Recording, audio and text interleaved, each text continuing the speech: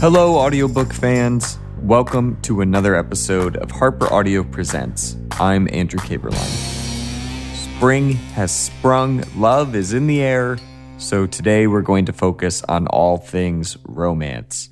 Coming up, we're going to chat with 2019 Audie-nominated romance narrator Mary Jane Wells about her work on romance audiobooks, her tips for breaking into the world of narration, and more. Plus, since she's narrated so many books set in the Regency romance realm, Mary is going to take a vocab quiz on obscure words and terms from 1800s England.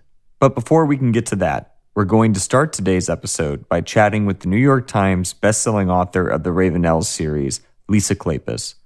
Her latest, Devil's Daughter, is available now in audio, read by none other than Mary Jane Wells. Lisa tells us about her experience hearing Mary read her books back to her, how she jumps between writing historical and contemporary romance. We get into how Lisa found herself a published author at only 21 years old. It's all fascinating stuff. Lisa also subjects herself to the self-awareness game. And listeners, I hope you've already eaten because these particular clips will make you hungry. I guarantee it. Without further ado, let's get to Lisa Kleypas. So first, I want to say congratulations on Hello Stranger being nominated for the Audie Award for Best Romance. That's very exciting on our end. I hope it's as exciting for you as well. Oh, it is super exciting. And, I feel like it's really more, the credit is more for Mary Jane Wells than me because she interpreted that book just wonderfully. It was a huge cast of characters, and so many of them had different accents: Irish, Welsh, so upper class British, lower class. So she's like a woman of 1,000 voices. She's just remarkable. I think that's probably what draws her, or like books like yours draw her, because I think she loves that challenge of having, like, which accent am I going to throw on today? Yeah, exactly, and it's. I think when someone does it well, narrates a book well, it's like everything else. They make it look easy, and but it's not. It's really incredibly difficult to modulate your voice in a way that sounds natural and that people can follow when you're going from male to female characters. In other words, if you have a male character with a really deep voice, you can hear sometimes where a narrator is really straining to try to achieve that. And she doesn't. She just sort of gently moderates her voice or modulates it to where you understand it's a man with a deep voice, but she's not, killing her own throat doing it. Yeah. It never ceases to amaze me because I'm always stuck in that deep male voice register. I can't get out of it. well, the problem can be in reverse too, because like way in the past when I had a contemporary book made into an audio, we had a male narrator, and he did such a nice job on parts of it, but whenever it was a female voice, he tried to do it in this really high upper register, and the poor man, it not only could you tell that it wasn't comfortable for him, but there are times where it can sound sort of like a parody or a satire, and yeah, exactly. Yeah, exactly. It's one of those things where if you make that choice early, well then you're stuck with it, and you gotta go through the entire recording.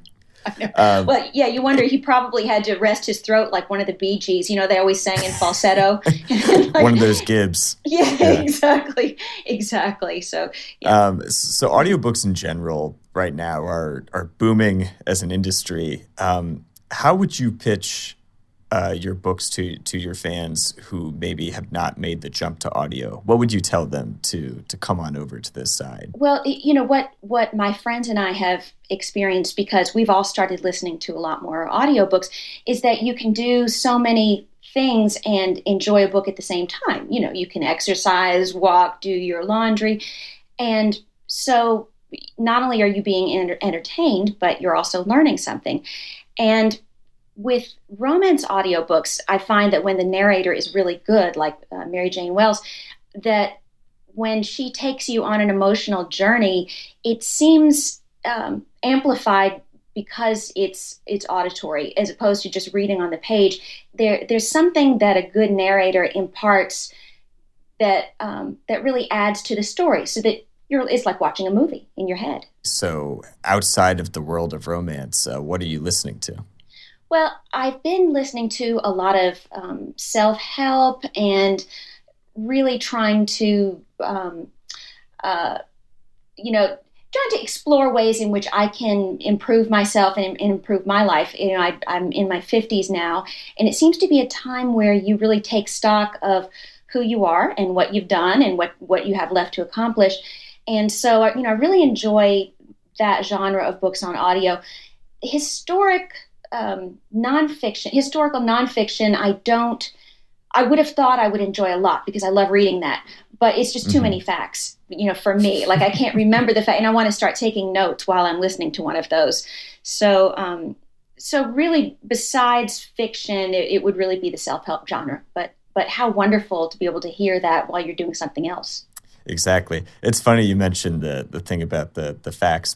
Before I was working in publishing, I was working in radio journalism. And that was one of those things they would always tell us, like, you got to cut out. You can do one fact and that's it. Because once you've heard one fact on the radio or on audio, your brain just shuts off. It does. Yep, I understand. So there's that popular stigma. People hate it when they hear their own voice recorded. I'm wondering if you've listened to audiobooks of your titles and if you have any kind of similar feelings when you hear your own words read out loud to you. Oh, I love hearing my books read out loud because, well, it's hard when you live with a book and you're constantly revising it and seeing it. You never really know how it turns out until later on. And so by the time I get to listen to an audiobook, I've had enough time and space to be able to tell how the book really turned out and which things worked and didn't work. But then there's also the added element of what the narrator brings to it.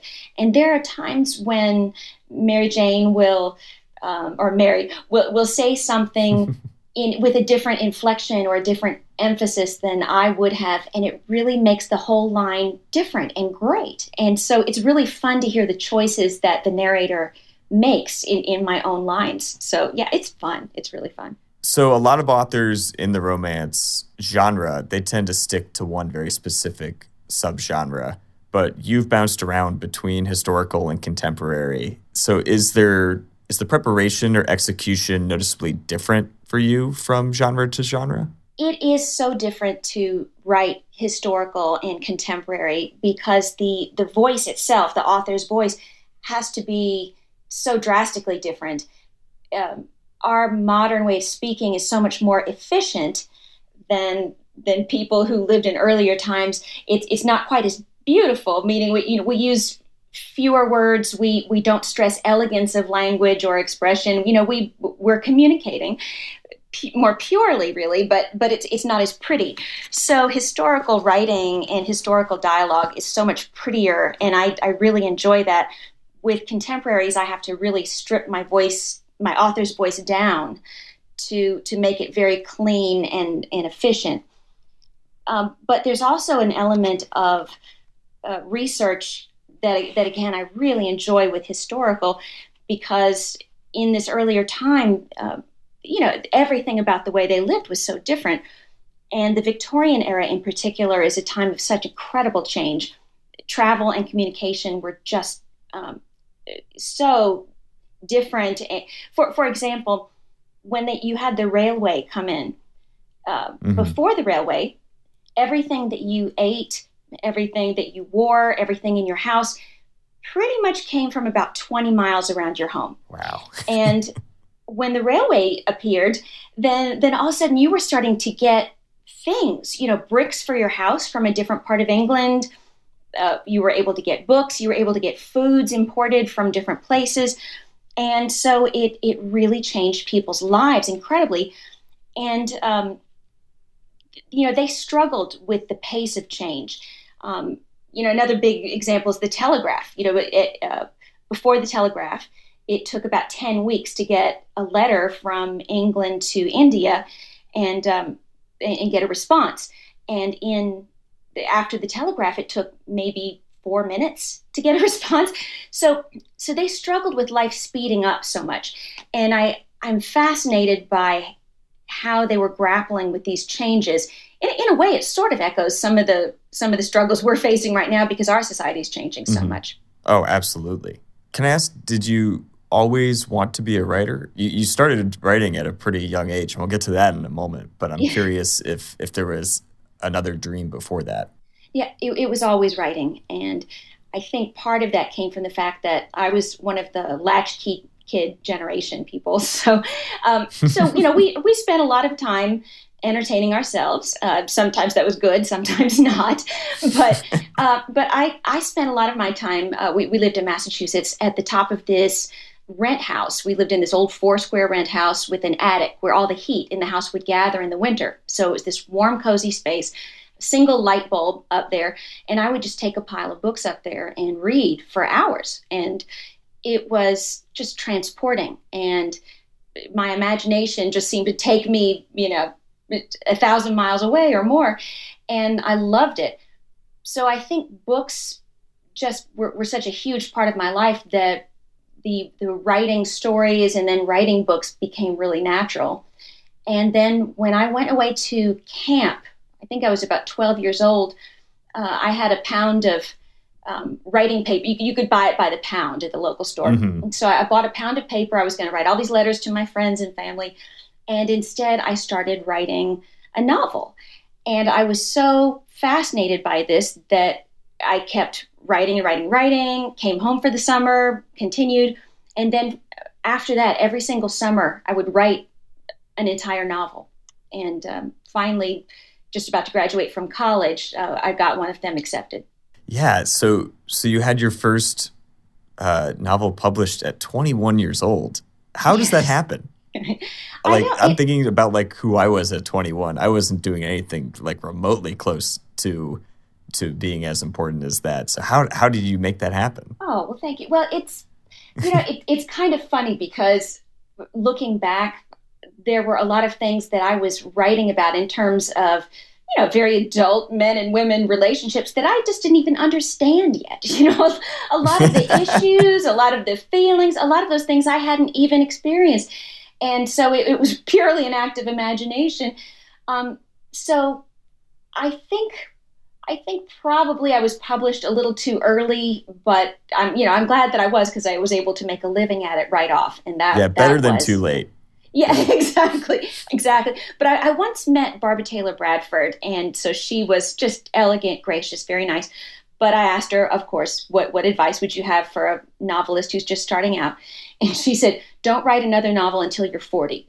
And so, and she meant it very nicely. So at the time I was like, well, I don't like that advice very much. And now I see exactly what she meant, which is, go have adventures, go do things so you'll have more to draw upon when you write. And so eventually everything caught up. I had adventures, I had a life, and I think my writing has improved a lot. But I think there is a danger in being published so early that, you spend more time in a room in front of your computer than out there in the world living. So is that the advice that you would give, if you were in a time machine and could see yourself at 21, would you give that same advice of don't write again until you're 40? But yeah, I wouldn't have said 40, but I would definitely say have more adventures. I would say that to anybody who's in their 20s and is young. Have more adventures. Don't be afraid of risk. Don't be afraid of failure. And I guess the other thing is I would tell myself and anyone else who's young, don't chase success, because people are so full of, advice like, well, don't do that because you might fail, or that is proven not to make money. Go chase a job or go do something that you're guaranteed to make a lot of money. And I think chasing success and chasing money may not lead to that. Nobody hears their daughter right out of college say, I'm going to be a romance novelist, and says, oh, yeah, you're going to make so much money. Because the truth is it's long, difficult hours at the beginning. You're not going to make that much money. But if you're passionate about it and you love it, eventually, yes, you're going to be successful and be really happy. The point is, chase what makes you happy. Chase the things that excite you. And success will come from that. Yeah, I feel like that tends to be the case for the most successful people that I know, is that they just get good at doing what they're passionate about first, and then success tends to find those people. Exactly. Mm-hmm. So if I took away your pen from you, if you were forced into retirement tomorrow, you had a career-ending injury, whatever that would be for a writer, what career would you pursue? I think, I mean, it would have to be something creative. I am definitely on the ADD spectrum, where they call it creative brain as well, where you've got all these ideas flying around your head, and the collision of these ideas creates new things. And so I have that kind of brain. So I will always have to come up with stories to tell, something to create. And I don't know. I've always thought if I couldn't have my career, I would have loved to have had Nora Ephron's career. She actually also went to Wellesley College, where I went, and so I've admired her since I first heard of her and saw her work. But especially later on, when she started making movies and directing them, she did that because the first couple of movies that she wrote that someone else directed, she was so persnickety about the details. And yay for her, that she was like, well, I'm just going to have to do this myself. And so I think that she had a pretty wonderful life. I would like that life. Yeah, I'm always sad that there's not going to be more movies from her. I know. And there's only so many times we can all watch When Harry Met Sally. And, well, speak for yourself. I can watch it on a weekly basis. I know. Yeah, it's such a nice thing, because my daughter, who's 18, my daughter Lindsay, and I can share that, and with friends sometimes it's, well, no, even my husband and son still laugh at those movies. So I wish they were still doing those. I'm hoping that it will kind of come back into vogue. I don't know. Yeah, we'll see. It's. I know Netflix and other streaming places are kind of the ones taking the forefront for romance movies at this point. So I think that they will continue to be popular and have a resurgence, but maybe not in the traditional theater sense. I think you're right. Mm-hmm. Yeah. Yes. So what is the most difficult aspect of writing romance specifically that authors of other genres might not have to deal with? Oh, without a question, the purpose of a romance novel, the predominant purpose of a romance novel, is to elicit emotion, to take the reader on an emotional journey. And so, when you are an author of another kind of book, genre where it's more plot heavy, I don't think you have to worry as much about what is it about this scene that's going to elicit emotion in my reader. But you always have to be conscious of that when you're writing romance.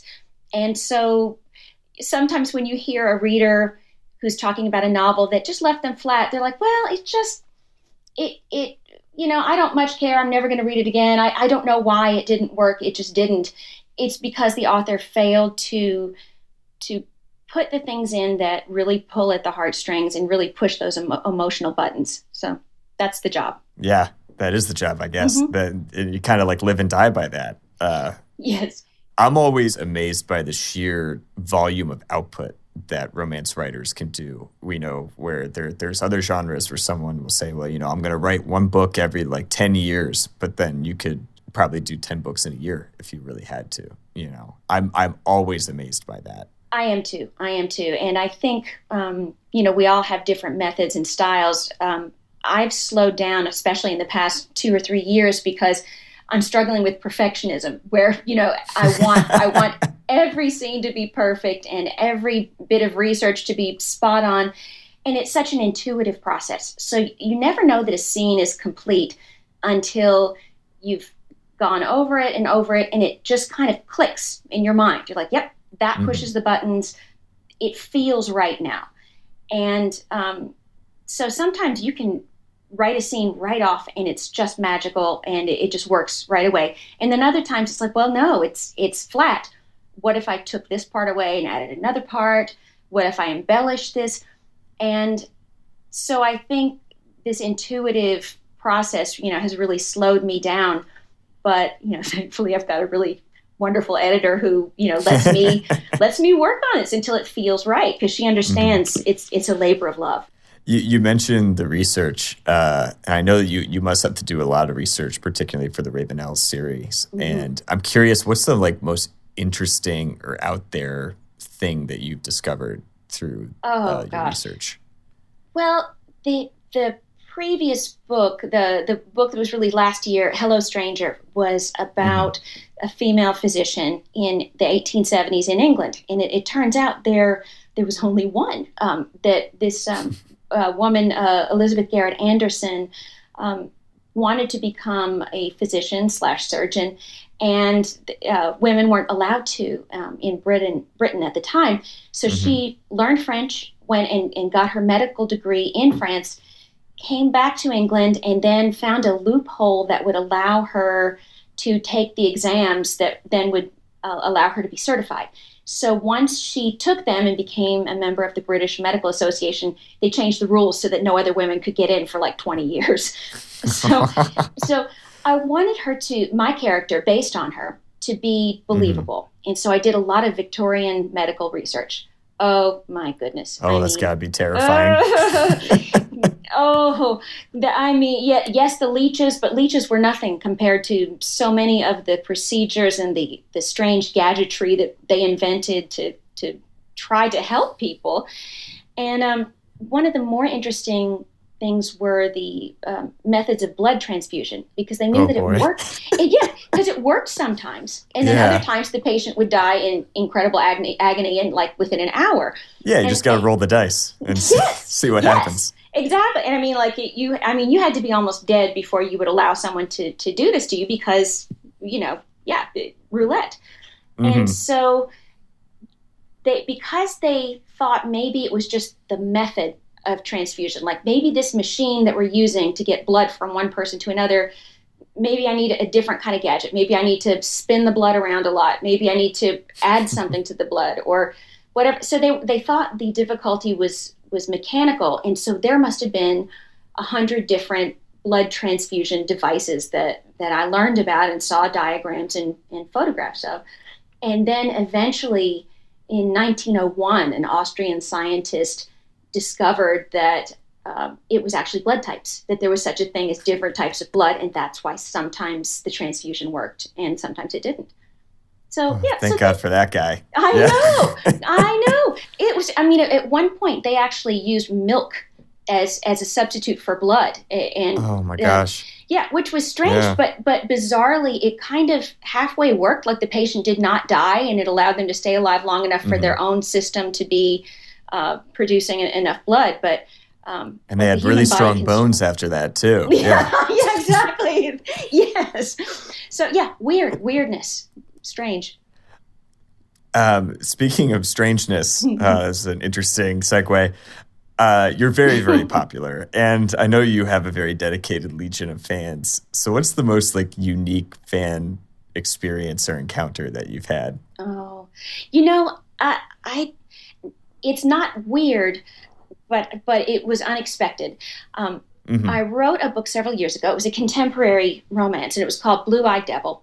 And it was about a young woman who had been in an abusive relationship, actually a very intelligent woman brought up in a privileged home. And so she ends up in this abusive marriage and then gets out of it. But after that, does not trust men, does not want to have a relationship. She has a lot of scars and wounds. So the entire book is really about finding a new love, learning to trust again, learning to, enjoy a full relationship the way she wasn't able to before.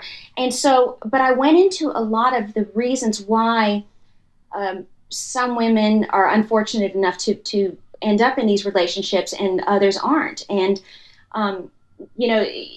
it usually means you don't have a lot of self-esteem. And it usually means that you feel like you deserve to be treated badly on some level. And then you're more open to relationship with someone who gives off these signals.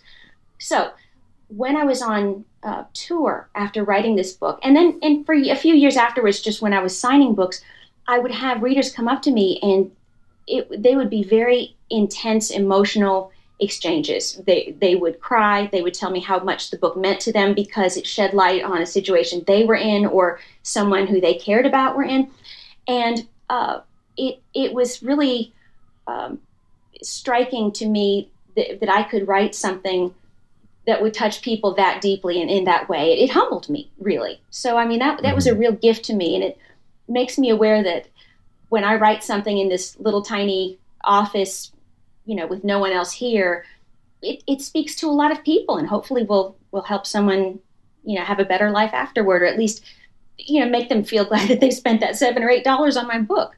Yeah, that's fantastic. That's much better than like some really strange fan story. So I'm happy you went with that Thanks. And something on the other end of the spectrum. Yeah, exactly. So I've been noticing the trend in romance recently where subgenres just keep kind of like folding in on themselves to get highly specific. What do you think the next big subgenre is going to be in like a year or two? I'm not a really an expert on looking into the future. Sometimes I've been surprised by subgenres that pop up and last for a while. But I do feel like in general that there's going to be so many more inclusive stories that have more gay characters, LGBT, more diversity. And so I feel like that's wonderful because the more unique voices and the more unique kinds of stories we can bring into the genre, the better. So in general, just more inclusiveness is going to happen and diversity. So your latest is Devil's Daughter. So when you are working within a series that's been ongoing for a while, where do you start? How different is that than starting from page one of a new timeline? Well, usually I start by envisioning one or both characters and thinking, what are they most afraid of? What are the things that they long for? And those two things, fear and longing, are always a good way to start a romance novel because it drives you to make changes in your life. It drives you to be open to things. And so, because the story has to be a journey, you have to bring them from a place that has no emotional safety in it to a place where they are with someone else and they do feel safe. They feel like they can trust this person and that their needs are finally being met. And it's not that the other person will solve all of your problems, but more that they'll just accept you for exactly who you are. And I don't know why it seems so hard to find that even in real life, but it's a process, especially when you're dating, you're getting to know people. Sometimes some quality that you have, they're like, well, that's a deal breaker. That's not going to work. And so you keep searching until you find a person who says, yes, I have no problem with you eating half my dessert. Or, oh, no. Yeah, oh, exactly. No. I'll get a second dessert if you want so we can both have some, but you don't. Oh, That's a good solution. Exactly. But you find someone who will let you do you and be happy with it. And so that's, whether it's a historical or a contemporary romance, that's the goal, is you bring them from lack of acceptance and lack of other person to a healthy, accepting relationship. Was there any new challenge or anything new that you learned about yourself while writing Devil's Daughter? Let me see. New challenge. I think when I explore the idea of a hero with a really difficult past, tortured by it, haunted by it, and feeling unworthy, that I use a lot of my own regrets, my own fears about, things that I've done or haven't done in the past. And it seems to be almost sort of a psychological working out of problems for me as well. And so poor West Ravenel, who's the hero of Devil's Daughter, is really struggling with this feeling of, I'm not good enough, I'm not worthy of this really fabulous, amazing person. And even though everyone around him reassures him, yes, it's fine, she will accept you, you haven't done anything that bad, it's really not okay until he feels it's okay, until he thinks, you know what, I'm good enough, I'm going to step up to the plate here and go for this relationship and stop beating myself up about it. but that's a process for the hero, and I think for me it's a process I have to go through over and over again just to reaffirm that everything's okay. Mm-hmm. I love all of your characters' names. They're all very like strong and dynamic, and a lot of times I find myself wishing that I had as dynamic a name as a character in a romance novel. Mine's a bit too clunky. I know. Well, yours is a good. I have the same kind of. It's a good name. Everyone knows Elisa. So I know what you mean. Yeah. Yeah, I feel like you may have the same issue that I do, where people will be saying your name and get to the last name and just sort of trail off because they're afraid of getting it wrong. It's true. Exactly. Yeah. Yeah. I fantasized about going back in time and changing my name to like Jessica Thornhart or something, something like really romantic. But unfortunately, no. I have no idea why it didn't occur to me. I could have chosen a really pretty pseudonym, but. No, you could change. You can make a late pivot. You can make it happen if you wanted to. Your editor is listening now being like, oh, please don't do that. I'm just going to let it be. People, I guess, look at this weird last name and now it kind of stands out among all the Thornharts, maybe. I don't know. So looking forward, what's next on the docket for you other than changing your name? I'm going to finish the last Ravenel novel, and the hero is a railway magnate, and so hugely successful, driven, but really cut off from his emotions, really disconnected. So it's not that he's like a zombie or flat or anything, but it's just that he just doesn't want to be open to all the vulnerability of a relationship. And so that's exciting because it's always fun to take that kind of hero and see what you need to do to turn him around to a giving, loving, romantic partner. And so he wants to marry this young woman because she's beautiful, she's aristocratic, and she would be a trophy to him. And this is Lady Cassandra, who's the last unmarried Ravenel. Yes. And her dream is to have a cozy home and a loving husband and children, and to really have intimacy in this cozy, wonderful setting. So each one, I'm going to have it so that they have to get married and early on in the novel. And so you put together these two people with very different goals and very different abilities, really, and then see how they work it out. And that to me is really fun and challenging. There's going to be a lot of conflict and a lot of humor too, because relationships are really funny even when they're not working. And sometimes they're funny to everyone who's not the two people in it. Yes, like exactly. So let me ask, what's the number? How many total books have you written now? I think, I would have to go count it, but I think I'm coming up on number 50. So, oh, wow. Yeah. It's a big milestone. Something? So that's thousands upon probably hundreds of thousands of words that you've written. Yeah, it so is. Today we're going to test your memory on all of those words. Oh, no. It's time for us to now play the self-awareness game. Oh, no. So all of the following clips are from audiobooks that you have written. These are your own words. They are short, just a paragraph or sometimes even less, and they can be from anywhere within your books to make it a bit more difficult. So as a romance author, I'm sure you're familiar with the meet cute. So today, we've pulled clips that qualify as meet cutes in the sense that they are all clips where characters talk about different meats that they are about to have at a meal. Oh. So I hope that you've already had lunch today because some of these Victorian meals they just keep going. They keep going and going and going. Yes, and I love food in my personal life and also in my writing. So I have written a lot about food. So this was a very apt choice. Great. To make it a bit more difficult, all these clips are going to be narrated by Mary Jane Wells. So you're not going to be able to be tipped off by different voices in these. So let's start with clip number 1. Kathleen went to the sideboard, took a pair of silver tongs, and began to heap bacon on a piece of toast. She placed another piece of toast on top, cut the sandwich neatly in two, and brought the plate to West. "Eat this," she she said. Lord Berwick always said that a bacon sandwich was the best cure for the morning after.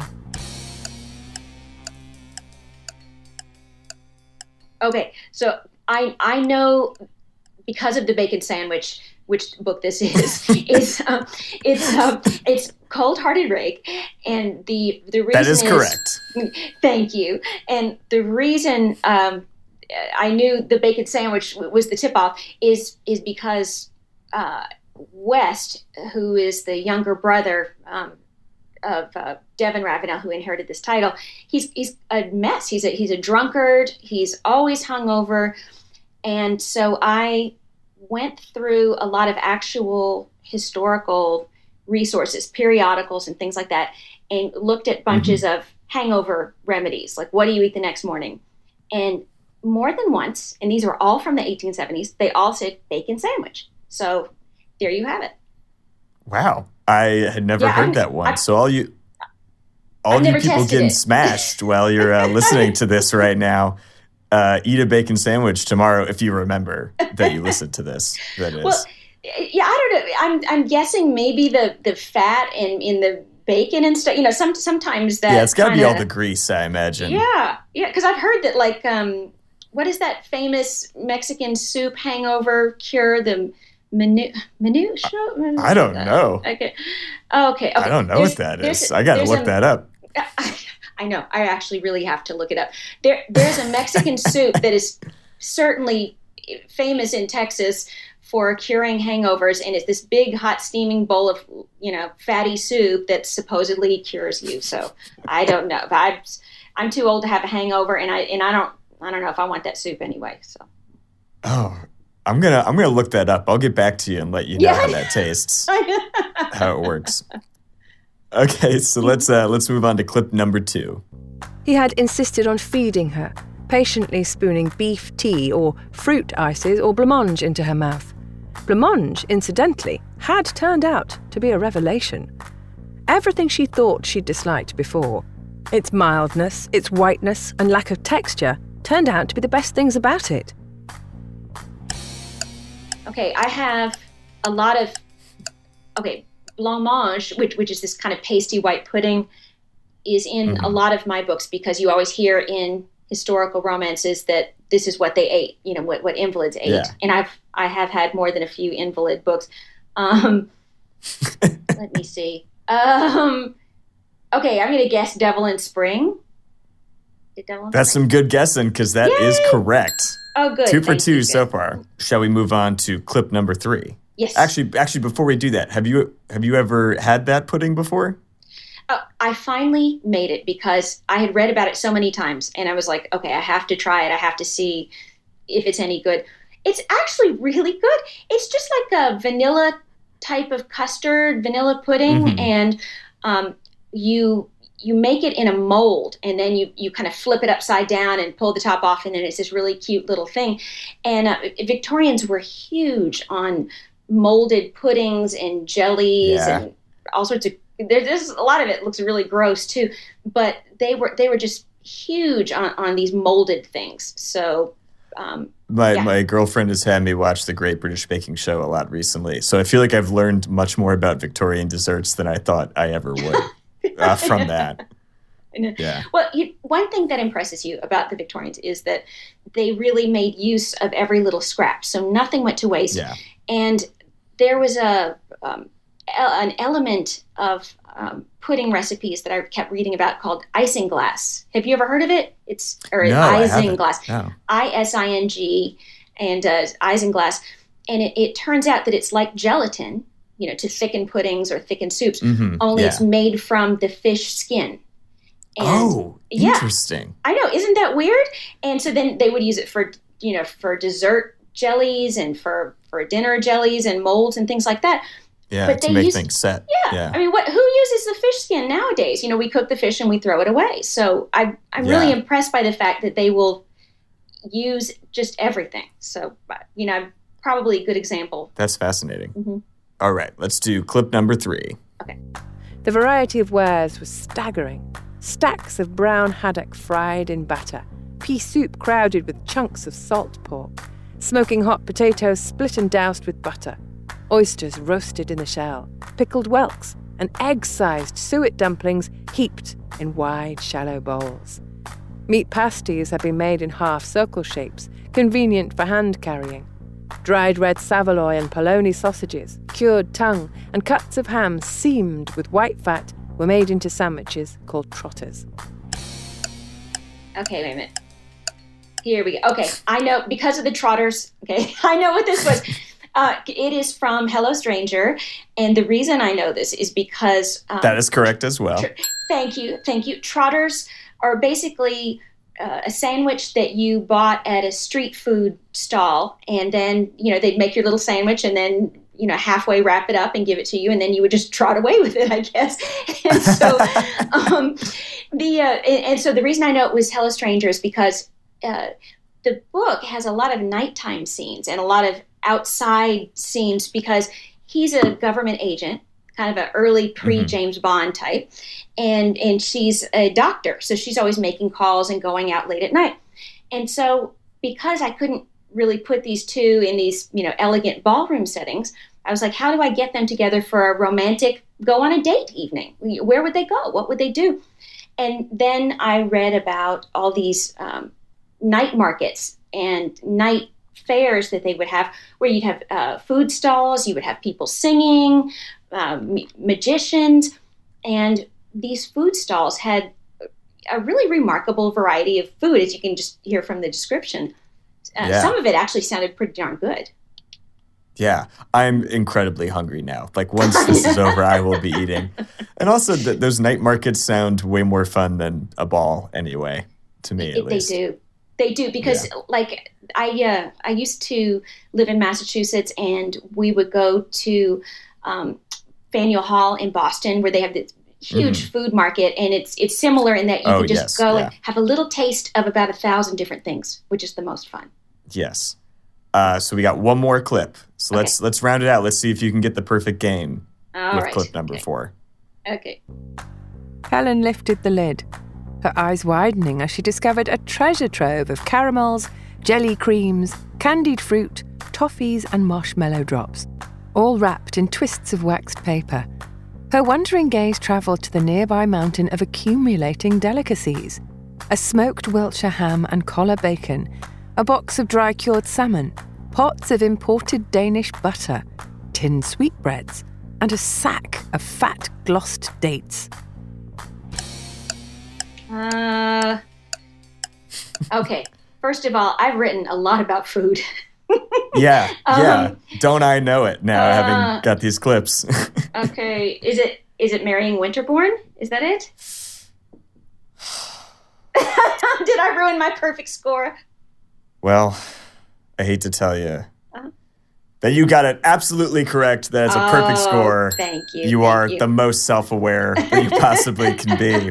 But either that or I'm the hungriest now. I don't know. I think I'm the hungriest now after doing this. Thank you for playing that game with us. I hope that was fun. That was fun. It's I don't know. I wonder. I've got to read some more historical romances and see if anyone else goes on for paragraphs and paragraphs about different kinds of food. I may be overdoing it. I don't know. Yeah, you went on longer. I cut these clips in the middle of paragraphs. There's even more food out there. Well, here's the thing. When you're writing these, and I know I've said emotional journey, but the thing is, I also love just imagining what it would be like, what it would taste like, what it would smell like back. I know I've gone on for paragraphs about what the air smells like in different parts of London. And so to me, just knowing the little details of this is what a shirt cuff looked like, or these are all the snacks you would have at tea time, that to me just makes a book feel really real to you. So, I would say that hunger is a strong emotion to go on an emotional journey with. So I think you're okay on that front. Yeah, exactly. Well, that was everything that I had prepared. I always like to end by asking if there's anything I didn't ask you about that you'd like to bring up, or anything else you'd like to say. Oh, thank you. Well, I'm trying to think if I've covered everything. I think so. I mean, I think hopefully I haven't done any answers that are so long that you'll have to cut me off in the middle of them, but yeah. No, you'll be fine. Okay. We went a little bit longer than I anticipated, so thank you for sticking it out and being here for the whole time. Oh, I've enjoyed it a lot. It's been great. So thank you. It's been fun. This has been wonderful. Thank you so much for being on the show. Well, thank you. I've really enjoyed it. It's too bad I'm not with you, and then we could go out and eat things, but. Well, I don't know where I'm going to find. I mean, there's a lot of stuff you can find in New York City, but I don't know where I'm going to find that pudding. I might have to leave work early and go home and make it right now. So. Well, you could go out and get a sandwich somewhere, but just don't say that it's a trotter or people will look at you weird. I'll get a bacon sandwich. They'll look at me. But they'll know what's about to happen. Yeah. Exactly. Well, if you ever do tie one on and have one too many, then you'll know how to fix it now. You're welcome. Exactly. Thank you.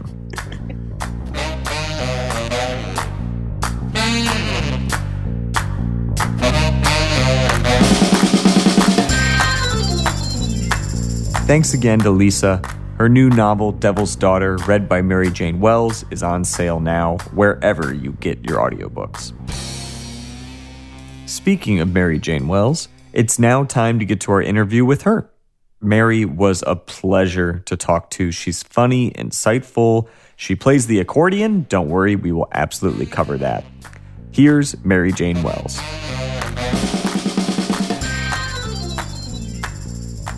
So how did you get into the field of voicing over for audiobooks?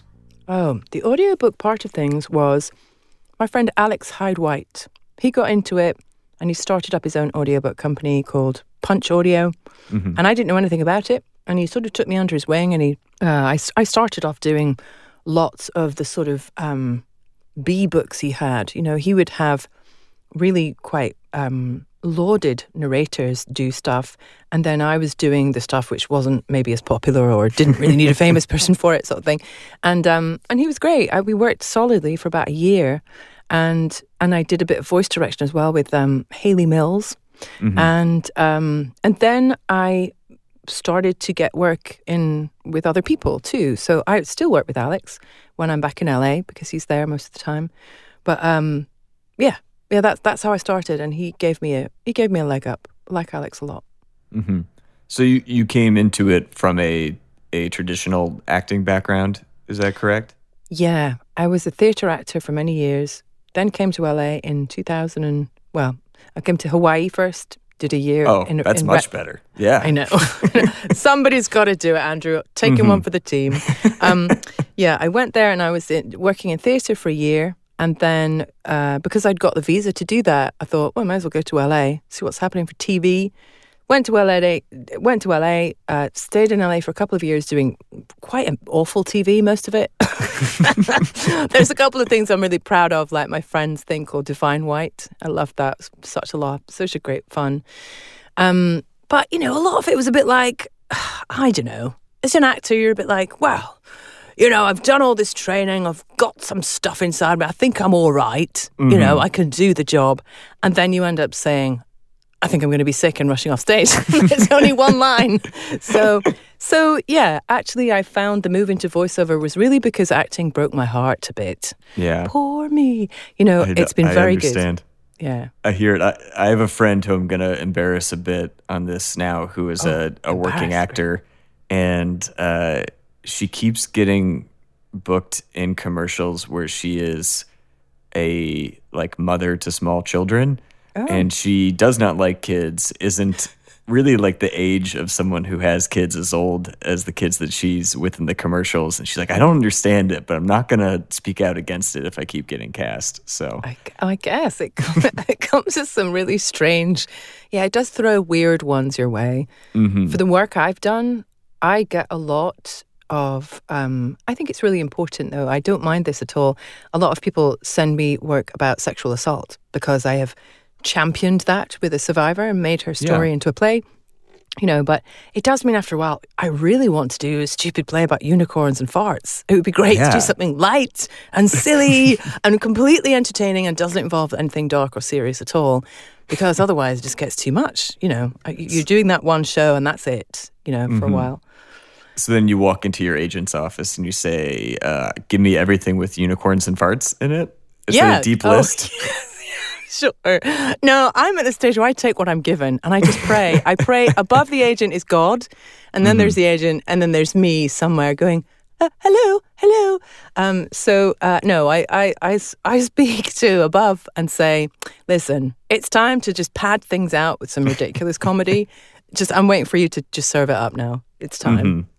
So you had a lot of traditional acting training. So when you stepped into the narrating booth, did you think like this was going to be a breeze? And was there's some things you had to kind of unlearn to transition to that kind of acting? Well, I think it's definitely the same thing. It's a performance. You're acting, but there's a certain freedom to it. Well, first of all, your body has to be very still. And actually, generally speaking in theatre, if you're not being embodied, everything's coming from the neck up and it's not very interesting. So in voiceover, it's much more of a challenge to be embodied when you have to be not moving at all. So yeah. And I think the theatre training is probably why that I have had some great luck with audiobooks and why they've asked me to come back. Because they've said, oh, we hear the different characters in you, sort of thing. Because it sounds so poncy at my process.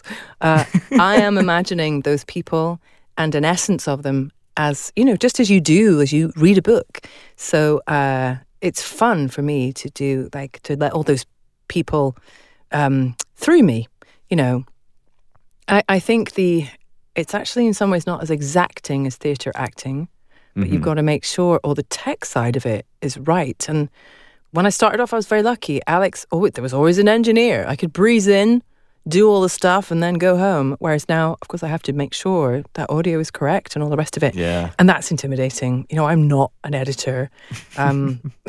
I still don't know how to master things. I'm very glad to have editors who are kind enough to sort of give me tweaks and let me know, it sounds like this and this is what you need to do and all that stuff. It's more that is the learning curve, I think, about voiceover. I'm very glad to have found it because it's the very nice husband to the shit boyfriend that acting is. That's an amazing analogy that I'm going to use from now on. Yeah. A friend of mine once said, I think, especially stage acting, when I was in London, she was like, God, looking at you going through this, like a job comes up, and it's like a boyfriend who you've really, really wanted to be called by. And he's slept with everybody else. And he's called everybody else. And he finally shows up on your door. And you're like, come in. But you fucking hate it at the same time. So voiceover, very different. Dealing with a different clientele and a different kind of, difference between professional sort of conduct even. People will get back to you and say, thanks for your audition. Oh my God, that was a surprise. When you're used to TV acting or theatre, Or they just never get back to you. No, they don't have that. In theatre, they don't have the resource to do that. In TV, they just should. It's a bit rude. So, yeah, they don't want me. I don't want them. Exactly. You're better for it. There we go. So looking at your list of titles that you've narrated before, you see a lot of romance in there, and particularly a lot of Regency romance. So is there a trick to narrating that particular genre? Gosh, I am very flattered that you think I might know. I know I've narrated a few of them. But I think I've just been lucky in that I've enjoyed being the people in them. I guess I'm a Brit, and many of them are American writers writing about a rather nostalgic period in British history that absorbs some fascination and moving in between the register of the sort of Downton Abbey upstairs, downstairs, the different sects of people. And I think some of it is also to do with the years I spent in Scotland. I've been able to pull off, thank you, Scotland, an acceptable Scottish accent. And my mother was Irish, so I've got that side. So I can blend those accents in, normally without any authenticity problems. It's if you start to ask me to do a Boston accent, I'm like, dude, I'm sorry, I'm out of here. Oh, well, that's great, because my next question was going to be, can you do a Boston accent for us? Well, that was answered. Yeah, Harvard Yard. No, park the car in Harvard Yard. Yeah, something like that. Yeah. Anyone listening in Boston right now is just cringing really extensively as they drink their Dunkin' Donuts. So... Hello, what was it? Cultural stereotypes, anybody? Yep, Yeah. We're both here. Come right on in. Yeah. Yes. Are there any misconceptions that people have about romance narrators, or maybe even from other narrators who maybe don't do romance books? I haven't come across any. Nobody has been rude enough to say anything to my face. What I do find is there's a very loyal following.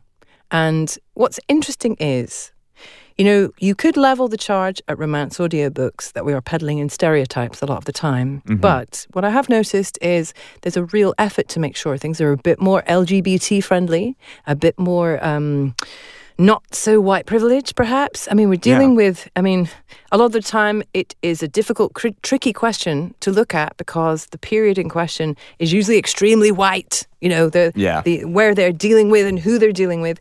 But to make it accessible for everybody and to include everybody in it is something that I'm noticing in the genre, and I think that's exciting. Yeah, I've noticed it too, that it is a more progressive genre, willing to take a lot more risks. I don't know if that's because it has a lot more very specific subgenres in it compared to other genres, or I don't know. I don't know what it is about romance in general, but yeah, people seem to be open to everything there. Yeah. Yeah, they are. I suppose it's because we're getting into that, there's something so interior about it, in terms of my ability to potentially fantasize about somebody I'm attracted to or something. Good God, it's lucky he never finds out just how much has gone on in the head before anything ever happens. But then I don't think I'm alone in that. I don't think that's also an exclusively female thing too. Mm-hmm. But tapping into that area is a rich seam of creativity and imagination. And that's also why I think romance feeds that, because you get to find out that you're not just a nerd, alone thinking these things.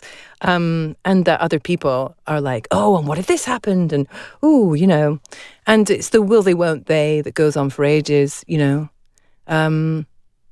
So yeah, it has a lot of subgenres, I think, because there's as many different genres as there are people, really. That's a really nice way to put that too. You're full of amazing phrases so far and great sound bites. So thank you. No pressure, but keep it up. Yeah. It has to be this carrot soup, Andrew. I highly recommend it. Covent Garden soup, lovely. We're going to try and get them to be a sponsor now in between segments on the show. Oh my God, rumbled. Yeah, busted. Yeah. That's what we were trying to do all along, listeners. I promise it wasn't. You get a cease and desist from them. Be like, take out that mention of our soup. Yeah. Do you have any white whales in terms of audiobook narration? So like something that you'd like to try but you haven't, or maybe an author or a book from the past that you'd like to take a crack at? Oh yeah, there's loads of those.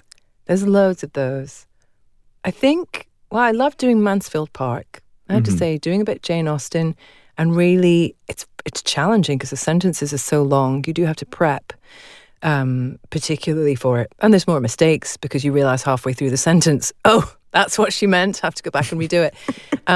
But weighty fiction, political fiction, I'd love to do more of that, But I suppose my natural energy or whatever is suited to jumping in and out of characters more. Mm-hmm. So I don't know if that, it hasn't come my way. And I think if people Google me, they go, oh, she's that romance chick. Never mind. But yeah, I'd love it to mean at some point that I could do everything. I remember once working with Mosaic Audio, and there was a teen fiction series we were doing, which I loved. And we needed to come up with a sort of almost science fiction-y noise for a creature under the sea. So we did this. Come along. So anything that's playful, I think. Anything that's playful and involves... Because I think authors so far have been very lucky. The choices that I've made, they have been like, oh, good, jump in more. Yeah. when I listen to audiobooks, I wish that they would do that and not hold back so much. But it's all a question of taste, really. So for any and all of the aspiring narrators out there, what advice do you have for them on how to break into the business or how to better build their voice as an instrument? Gosh. Well, I like the idea of ongoing training, but only so much that you know you're dealing with somebody who respects your personhood and you as an artist. Because I could say, yeah, get out there and train. But it's a very, very mixed landscape. And I was lucky. I do think drama school training is fantastic because you're immersed for 3 years. And I think European training, I like, American training is great too, but I'm very dubious about a lot of teachers in LA. I like Diana Castle. She's my jam. And her teacher, Feline England, is fantastic. They're doing it for the right reasons. But even very lauded, grounded, experienced actors sometimes contact me and go over there and say, who should I train with? And I'm like, oh, it's super personal. But they've had experiences that feel like they're just dealing with giant narcissists, egos, and just Hollywood weirdness, all strange illusions of power and stuff. And voice is a very tender instrument. It is a barometer for where you are as a person. And I think it is a spiritual craft. I really do. So really work with somebody who is not an arse and who knows their stuff. And trust your gut. Trust your gut, especially because your money is going to be behind it as well. The person who taught me voice is called Nadine George, and she is a super duper master at it. And she went to train with Roy Hart for years. And then once she left the Roy Hart Theatre Collective in, I think, the 60s or 70s, she then went to Birmingham University and was paid to do a research into actors Shakespeare and his voice technique for 8 years before she then went on to teach her own version of that. And now she's in her 70s and she does voice workshops in London, and she doesn't advertise. They're full of Swedish, Danish and British actors and the occasional American who's found out about it. We get one in there. Great. That's right. But it's so on the down low. Nobody would normally ever hear about it. But I recommend her. I think she's great. There's also, where I trained in Scotland, there's a very good voice department there, and it's called Centre for Voice in Performance. They do a lot of research. They have a professor emeritus called Ros Steen, and she still does the same Nadine George voice technique, and all the actors actually coming out of that institution are all trained in it. It's a very embodied technique, and it's a technique which really explores the entire range of what you're humanly capable of. But it changes you as a person as well. It's a profound thing. So I would say go for what you know to excite you and change you, and get that training in your body so that when you come to have to squash it all down in a voice booth, you can rely on it. And it's fun as well, that nobody has tried to break you down and be sort of personally abusive, which seems to pass for work in a lot of environments. That's a fantastic answer to give us that many very specific options to go to. I hope all the people listening were taking notes and are now Googling and trying to get with those teachers. So I have another question to ask you, and this is maybe the most important question that I've ever asked anybody ever in an interview. Drum so roll, ready. Andrew. Yeah. Here it comes. So on your website bio, it says that you, quote, play the accordion badly but with gusto, end quote. Could you just walk me through all of that and how that finds its way into your bio? I love the way you said, could you walk me through that? So respectful and polite. It was actually you going, the hell are you talking about, woman? Well, yeah, that's basically what I was saying, yeah. So I was in between acting jobs in Scotland and went into a charity shop and went, oh, look at that beautiful old accordion. How much do you want for it? And he was like, 20 quid. I was like, great. Wow. I feel like that's pretty cheap for an instrument like that. You should see the shop. It's like somebody's turned it upside down and then on its side and then just put it back and gone, it's open. It's just full of stuff. And I know there's some absolute gems in there. You know, there's ye olde Star Wars figures from the first thingy. You know, there's iterations of old gramophones in there that are probably beautiful antiques. He's got an eye for a curio. And anyway, he found this and nobody hadn't shifted for ages. And I think I was the person to ask when he just was like, oh God, I've got to get rid of some stuff. So I bought it and then I learned sort of how to play it. And then I went up for a job at the Lyceum and I wrote them a song because I couldn't say, if somebody went, hey, Stairway to Heaven, I'd be like, okay, give me 3 years and I'll come back. But actually what I could do was I could do something in a C major that moved around and transposed a bit. And I put lyrics to that. So they went, oh, she's amazing. She wrote us a song and she can play it. And then I started the job and I was like, yeah, I didn't tell you that was all I could play, but you're stuck with me now. So it was very useful because in any touring show, you are basically wearing your instrument and it's not a huge faff to bring with you. It made me more employable. There was many jobs I got, I think, that the accordion got because it was prettier. I feel like, yeah, to get you in the door where they're looking at who to call back for an audition and they're like, what about the accordion lady? Just because they remember the lady with the accordion. That's it. And a lot of people play the violin or piano and they play them amazingly well. I play both those instruments badly, but with gusto. But if you play an accordion badly with gusto, it's loud, the chords are already there, and you can get away with it for long enough to impress, and then you just have to put it down and then do something else before they rumble you and realize that you can't play Stairway to Heaven. So we don't let anybody come on the show without them playing a game. So now we've reached the game portion. I don't know if you're aware of this, that in the state of New York, there are standardized tests that all the students have to take called the Regents. Oh, no, I wasn't aware. Well, great. So as someone who narrates a lot of Regency romance titles, you are aware that the characters in them in that period have a language all of their own. So today, we're going to test your knowledge of old-timey vernacular, and hopefully we'll all come out of this with some new phraseology for our everyday lives. So Mary Jane, are you ready to take your Regency exams? Yes, I am. Hit me with it. Here are the rules. So we're going to hit you with 5 phrases frequently found in Regency romance, and you're going to tell us what they mean. To make it a little easier, we are going to give you options, A, B, and C. So at the end, we'll see how you did. We're going to assign you a letter grade. We'll see if you pass. Okay, great. So here's number 1. So in a Regency romance, if you're asked if you'd like some Adam's ale to drink, what are you being offered? A, apple cider, B, cold tea, or C, water? Apple cider.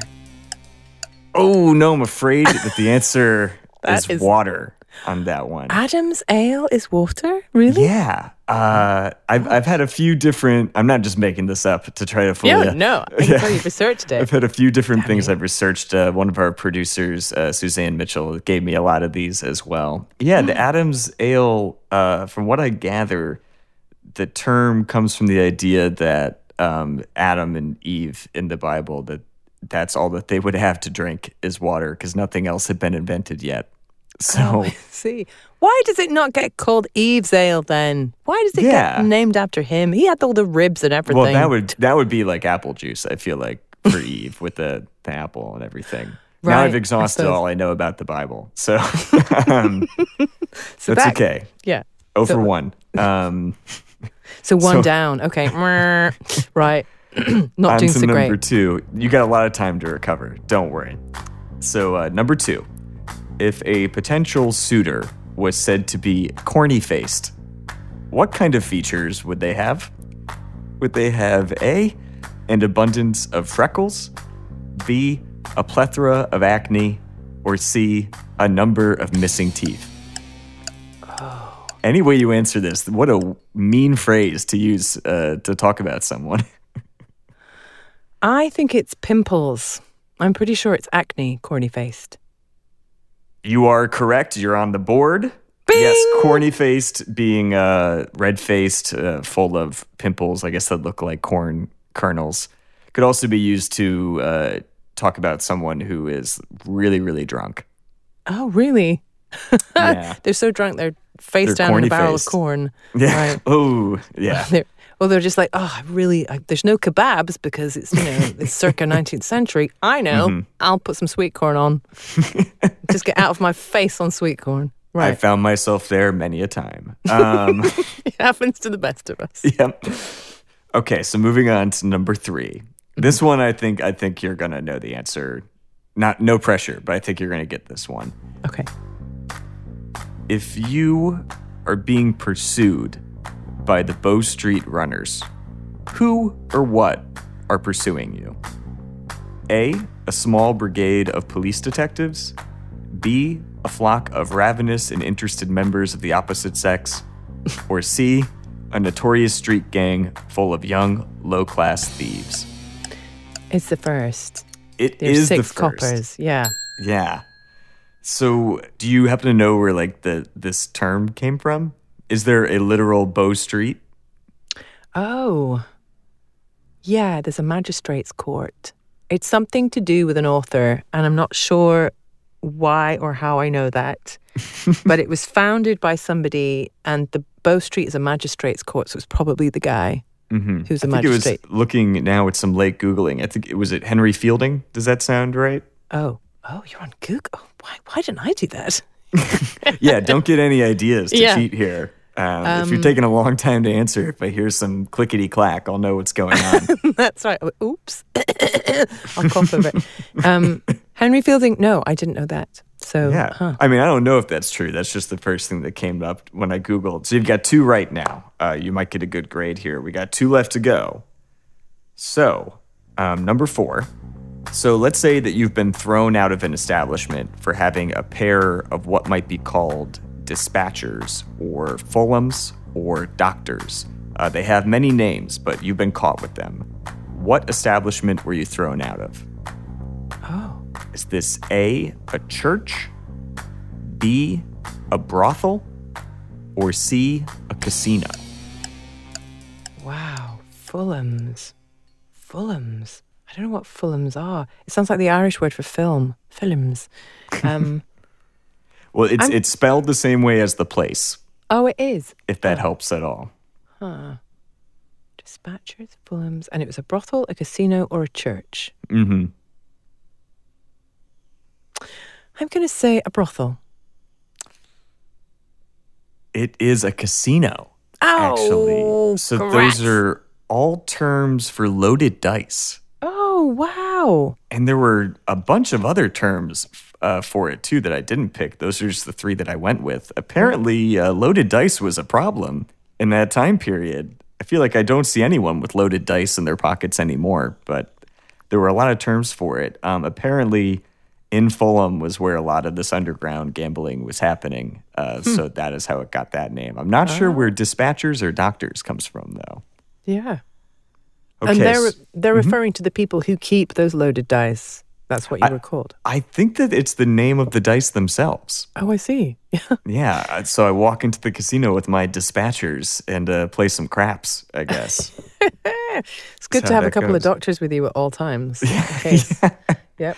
The doctors, I guess, make sense because they doctor the results. Yeah. You know. Yeah. But maybe I'm just making that up.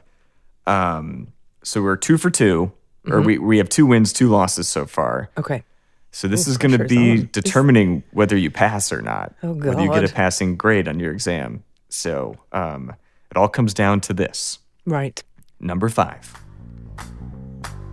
If you obtained a special license, what could you do with that special license? A, wed at any time or place. B, demand an eatery or tavern kick out all of their patrons except for you. Or C, gain access to the medical and financial records of any person in town. This is to do with the period that we're talking about, the Regency period. Yes. So it would give you either a dispensation to marry whoever you wanted, was that? Mm-hmm. Yeah. Well, it's not to marry whoever you want, but you could marry at any time or at any place. Okay. I think it's about marriage because that is very much a concern of everybody around there. Bans, lifting the bans and all that stuff. So I think it's to do with that. You sure? Yes. Well, it looks like you're going to pass your exams. That is correct. It is a special license. Allows you to wed at any time or at any place. Apparently, if you didn't have one of these, you had to marry in a church between the hours of 8 a.m. and noon. So a real early wedding. Ooh. And you had to also be a member of that church for a certain number of time prior to the wedding. So the special license, though, you can kind of do whatever you want. We don't know how lucky we have it. Yeah. I can't imagine if I got an invitation to a wedding that was at 8 a.m., no matter how close I am to those people, I'm probably not going to be attending, I feel like. Yeah, you'll turn up for the lunch buffet when corny-faced. But yeah. With my doctors waiting to gamble with people there. That's right. Oh, we know which character you'd play in these Regency romances. You'd be the cad, the irredeemable cad. I would. My secret is out now. Thank you for playing the game there. I hope that was fun for you. I can't believe I passed. That was tricky. Yeah, those were not easy questions. I thought you were going to say, "What's a hansom cab?" or something. Or, no, what's a phaeton? I had a list of about 5,000 of terms to go through. Phaeton almost made the list, actually. So that would have been too easy for you, I feel like. Oh, well, not, until you got me on the actual quiz, you thought it would be too easy for me. You could have rested just where you were. In fact, you probably found that out. Well, Mary Jane Wells, thank you again for your time and for being on the show today. I hope to have you on again so I can go through the other 5,000 terms to quiz you on. Yeah, perfect. Perfect. I'm there. Thank you very much for having me, Andrew. And It's been great fun. You can listen to all of the audiobooks Mary has read wherever you get your audiobooks. Also, Mary wrote and stars in a one-woman show titled Heroine, which will start a U.S. tour in 2020. For more details on that, go to heroine theplay.com.